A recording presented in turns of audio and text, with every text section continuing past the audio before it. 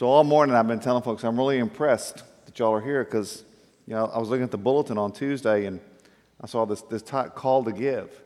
I figured everybody'd stay home. Oh, not that again. Didn't we just do that? Jeez, what does he want now? I don't know.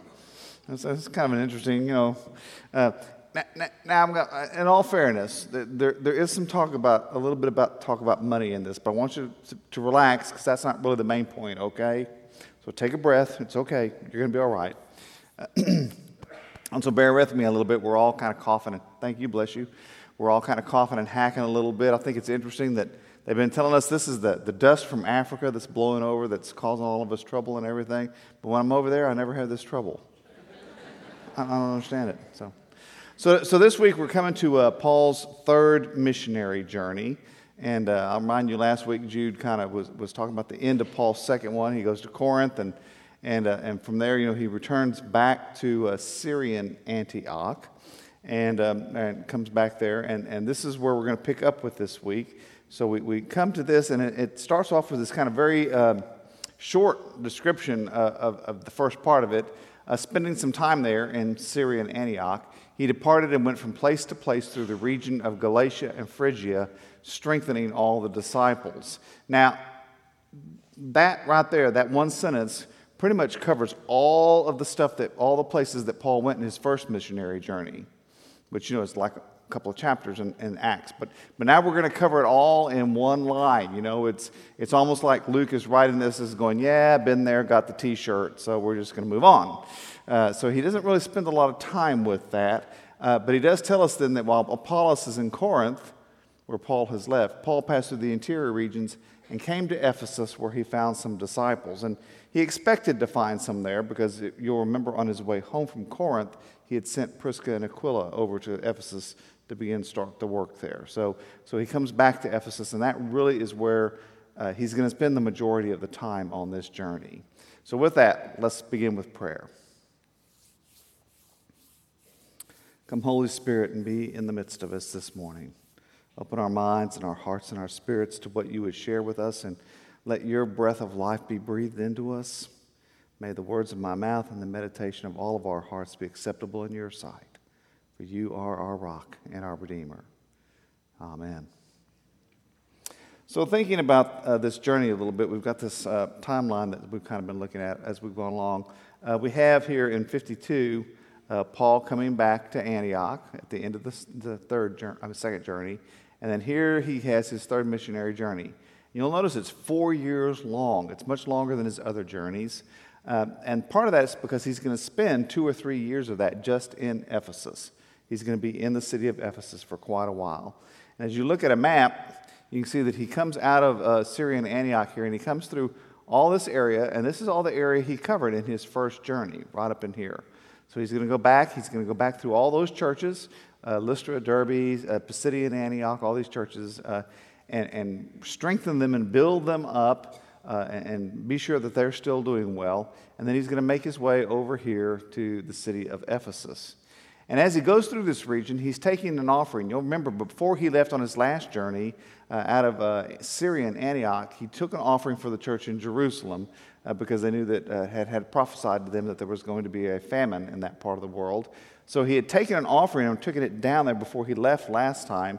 So now as he begins this journey and he's traveling through all of this area of Asia Minor, he is taking up an offering again for the saints in Jerusalem. And he writes to the church in Corinth and talks about it this way. Concerning the collection for the saints, you should follow the direction I gave to the churches of Galatia. On the first day of every week, each of you is to put aside and save whatever extra you earn, so that collections need not be taken when I come. And when I arrive, I will send any whom you approve with letters to take your gift to Jerusalem.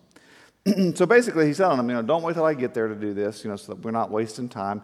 Y'all go on and start collecting these funds, and then when I get there, they'll be ready to go, and I will send some of you to Jerusalem with me to share this gift. Now part of that is compassion, because Jerusalem is still having a hard time. And so part of it's just the simple response to that. But the other thing that Paul is doing here is he's building a bridge between these different communities. In Jerusalem, you have the Jewish Christian community. Up here in Asia Minor, it's mostly Gentiles. And so he's building this bridge between those two groups of people. He's reminding the Gentiles, those folks down in Jerusalem, the Jewish Christians, those folks are your brothers and sisters in Christ too. And as they are in need, it is right for us in the love of Christ to respond to them. And at the same time, he's bringing this offering to Jerusalem so that the Jewish Christians who are in Jerusalem will look back to their Gentile brothers and sisters and realize, oh, our Gentile brothers and sisters in Christ care for us in the love of Christ and have responded.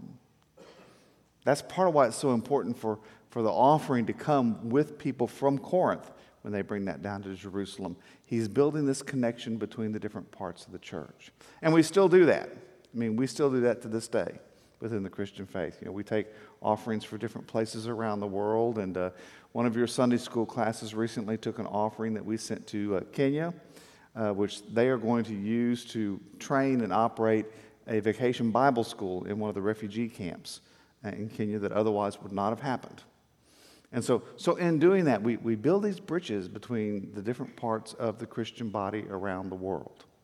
And you see that early on here with what Paul is doing as he travels through the part of the world. But that giving, the financial end of it's important, but I want you to hear the other part of it is the act of love and compassion.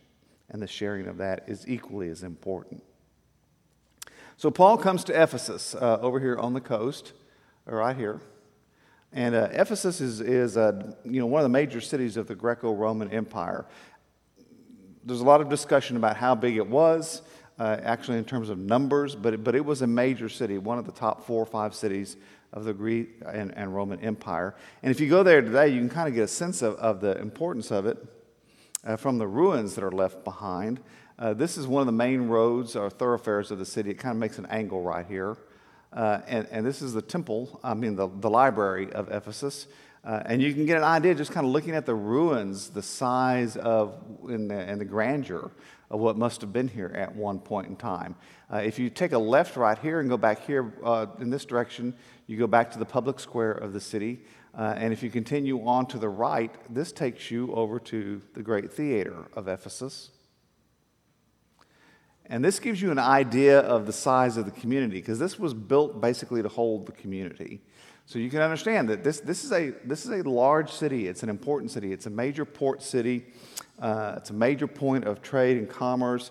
There are folks from all over the empire there. It's also a big tourist destination. And so this is an important place that he's going to go. And before he's gone there, remember, at the end of the second journey, he sent Priscilla and Aquila there to kind of get started. And as he comes back to Ephesus, he finds that they've really not been able to make a lot of headway. Now, I'm going to remind you, in the beginning of the Acts of the Apostles, Jesus gives this instruction. He tells the disciples to wait for the Holy Spirit to come. And then he says, you will receive power when the Holy Spirit has come upon you, and you will be my witnesses in Jerusalem, in all Judea and Samaria, and to the ends of the earth. So he's given them this. And again, as you go through the Acts of the Apostles, really you could call it the Acts of the Holy Spirit. Because every time something major is going to happen, the people stop, and they fast, and they pray. And then the Holy Spirit gives them direction and discernment, and the Holy Spirit empowers them to do what God wants them to do. And amazing things happen. But every time, it's through the empowering of the Holy Spirit. Now remember, when we talk about the power of the Holy Spirit, this is not like the Force in Star Wars, right? Right? These are not the drones you're looking for. No, that's not. Don't go there, because the power of the Holy Spirit is not something we manipulate for what we want to do. But the power of the Holy Spirit is rather the indwelling of the very life of God, so that we become part of what God is doing. It's the indwelling. It's the very indwelling of the life of God, so that we become part of what God wants to do. And the story here in Ephesus as he arrives kind of illustrates how important that is.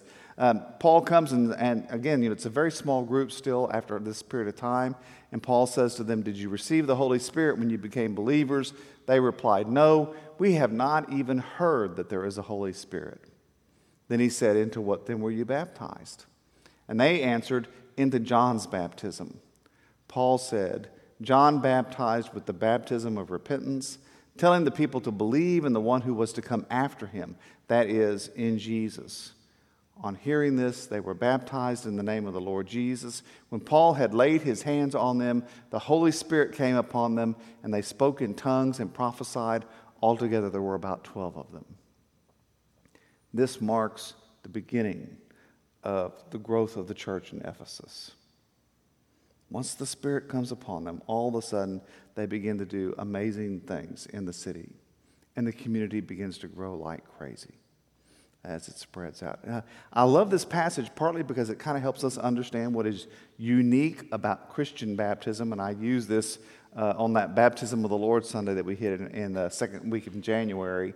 But I also like it because you have this description of the church, which without the indwelling of the Spirit and the life of God in the midst of them is totally ineffective, can't do anything. And then once it opens itself up to receive the life of God, it becomes this powerhouse in Ephesus. And I like that because that seems to me like a very good description of the church in America. A very similar kind of place. We are living in an age, right now, we're living in an age when the Christian church is growing faster than at any point in history. But not in America. Because it feels like we have decided to do church in America without God. And without the life of God breathed into us through the Holy Spirit, the church is totally ineffective. I mean, without the indwelling of the Holy Spirit, the church is it's a great study group or a support group or a self-help club or social club, but it's not the church. Without the indwelling of the Holy Spirit, worship may be great entertainment or education, but it's not worship. Without the Holy Spirit, prayer is really just having a conversation with yourself. Without the Holy Spirit, acts of compassion and mercy become simple social work. Without the Holy Spirit, acts of justice become just our particular political agenda. And that sounds to me a lot like where the church is at. It's only when the Spirit indwells us that the church is given power. And Paul, when he writes to the churches in Galatia, he wants to help them understand, this is how you know if that's happening. So he reminds them, the fruit of the Spirit is love, joy, peace, patience, kindness, generosity, faithfulness, gentleness, and self-control. And then I love that little qualifier. There's no law against such things. In case you were wondering, or worried. There's no law against that stuff. But he throws that out there. Now, the fruit of the Spirit are the marks of the Spirit that mark us as disciples. Whenever the Spirit indwells us, who we are and what we do is marked by these qualities. The gifts of the Spirit are the particular abilities that the Spirit gives to us, but the fruits belong to everyone who is indwelled by the Holy Spirit. And what Paul wants the church to understand is if you and what you do in the name of God are not marked by these qualities, then what spirit are you serving? Because you're not serving the Holy Spirit of God. It's a qualifier for us to hold on to. This is what marks it. You see, this passage about call to give really is about this kind of mutual giving that takes place between us and God. And God gives His life to us. God gives His life to us. In the person of Jesus Christ, God offers Himself on the cross for our forgiveness. He raises Him up from the dead for our salvation. In the breathing into us of the Holy Spirit, God breathes His life into us with every breath we take. And in response, we give ourselves to God. Not just our spare change or not just our extra time. We give our lives back to God. And here's the amazing part of that. That the more we give our lives back to God, the more space that makes in us for God to pour His life into us. So that we begin this process of giving ourselves to God and God pouring more of Himself into us, and we give more of ourselves to God and God gives more of Himself to us until we are filled with the presence of God.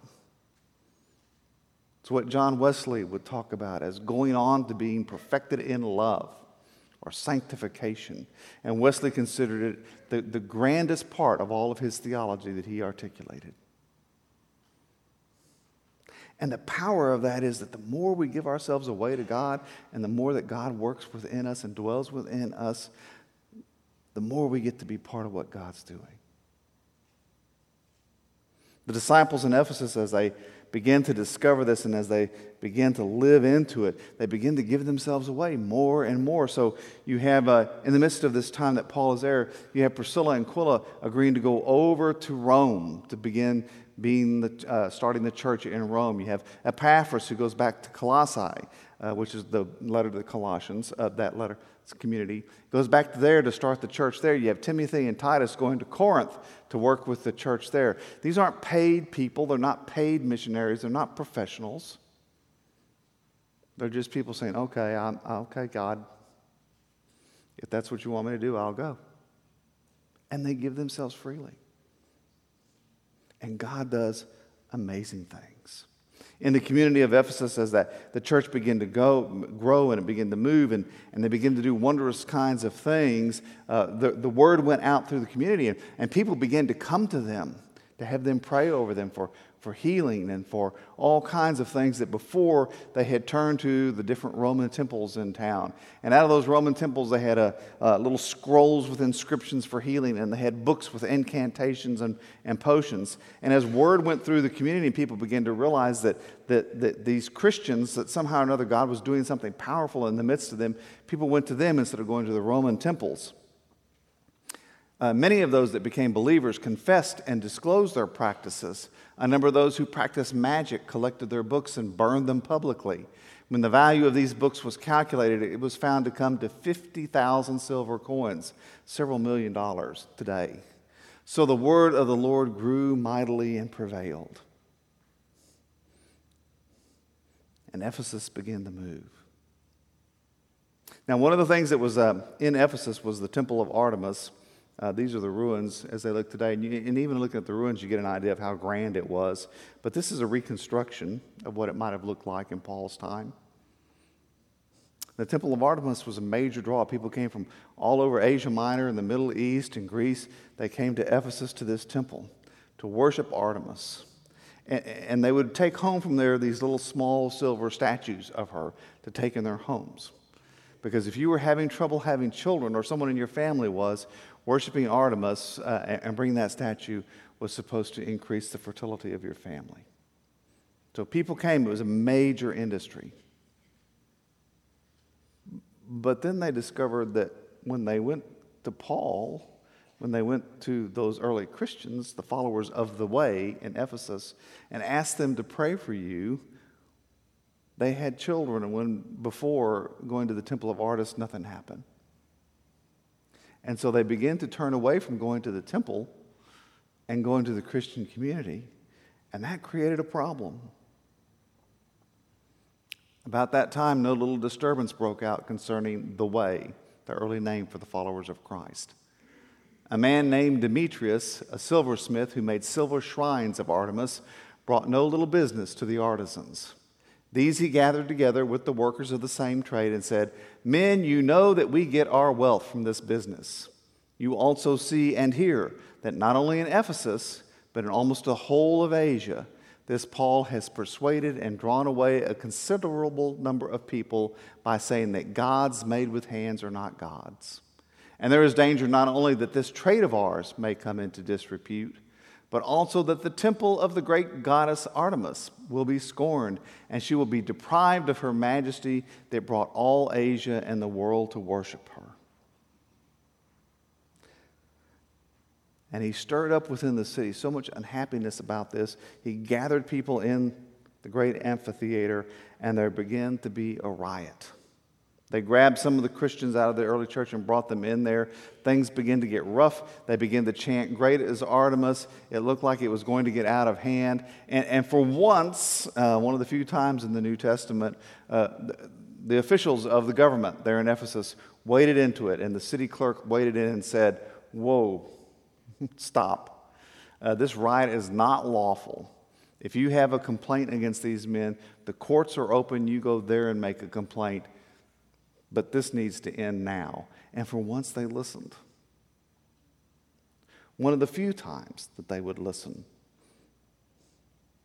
But what that moment illustrated was that in religion and in any enterprise, the reality is that if we don't have the life of God in our faith and in religion, we follow some other dictate. In this case, the dictate is follow the money. Now, it may be power, it may be prestige, it may be influence, it may be consumer goods, whatever. But we begin to worship whatever is really important to us and not to worship God. As Paul goes through here, and Luke gives us this very short summary of his traveling through Galatia into Ephesus, one of the things that we kind of lose in there and don't hear again is that Paul was still facing opposition everywhere he went. All through that journey, people were opposed to him, and just like in Ephesus, people were speaking out against the Christian faith. Again, he had people following him from city to harass and malign him and the followers of Christ. And sometime in this moment, while he's in Ephesus and all this is going on, in his writings to the church in Corinth, he wrote those famous words. We're afflicted in every way, but not crushed. Perplexed, but not driven to despair. Persecuted, but not forsaken. Struck down, but not destroyed. Because even in the face of persecution, they knew that the life of God was still moving. And so they could be persecuted, but they could not be overcome because God could not be overcome. They lived in a confidence of that enabled them to stand up even in those times and those moments and witness to their faith. So Paul goes from Ephesus over to Corinth. Now we have what we call 2 letters to the church in Corinth. Those are probably actually 2 compilations of letters that Paul wrote. There's several letters in there. But if you read through 1 Corinthians and into 2 Corinthians, you kind of read this arc where he starts off and he's kind of rough on them. Because, this Corinthian bunch, they're pretty contentious and argumentative and divisive. And so at first when he writes to them, he's pretty harsh. And then he moves in that beautiful chapter 13 of 1 Corinthians where he talks about agape love, and he encourages them to embrace that. And as they begin to get it, and the reports are coming back to Paul that they're beginning to understand what this is about, you see the tone of the letter soften as you move through 2 Corinthians and become more gracious to them. He traveled from Ephesus to Corinth then as kind of a final note of that, where he would gather with them, and it would be a time of healing and coming together for them. And as he prepares then to take the offering from Corinth and go to Jerusalem, he speaks to them about the kinds of things that they're going to face and that he faces. As a captive to the Spirit, I'm on my way to Jerusalem, not knowing what will happen to me there, except that the Holy Spirit testifies to me in every city that imprisonment and persecutions are waiting for me. Just this reality that I've stepped into this role where I'm going to face this kind of opposition. And he tells the church in Corinth, I'm not going to be back this way to see you. And so they argue with him about, why don't you stay here instead of going to Jerusalem? But Paul tells them, no, I have to go to Jerusalem. This is where God is calling me. This is where the Spirit's leading me. And you come to this parting scene in Corinth where when Paul had finished speaking, he knelt down with them all and prayed. There was much weeping among them all. They embraced Paul and kissed him, grieving especially because of what he would say, what he had said, that they would not see him again. Then they brought him to the ship. And you hear that Luke must have been waiting there, right? When we arrived in Jerusalem, the brothers welcomed us warmly. I mean, you have this wonderful parting scene with this church in Corinth that has been so difficult at times for Paul, and yet at this point, when he gets ready to leave, they're genuinely grieving that he's not going to come back. And they have this wonderful place where they come and they surround him and they kneel down with him and they pray over him.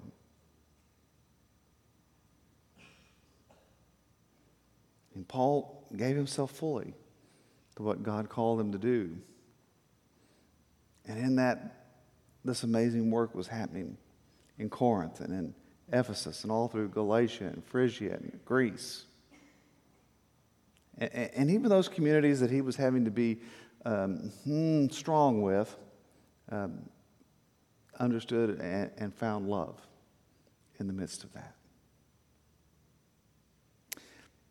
You know, the giving is this mutual giving of God's life to us and our life back to God. And in the midst of that, amazing things happen in our relationships and in our lives and in the world around us because God is moving. And this morning, I want to ask you, what's holding you back? And what fear keeps us from being willing to open ourselves up and offer ourselves to God?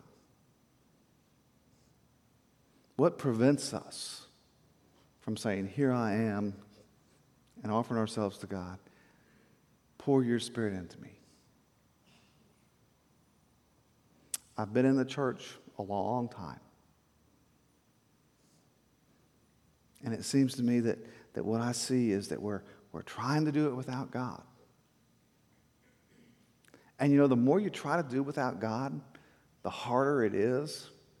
And the harder it is, the less effective you are, and the more tired you get.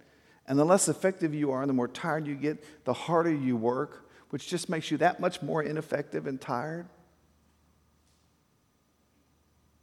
Until we finally just burn out.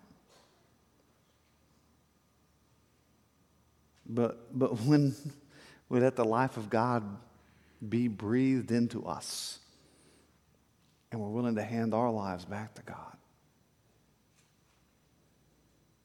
then amazing things begin to happen within us and around us as we live into the very life of the Spirit of God. What's holding you back from offering yourself up to God? Let's pray.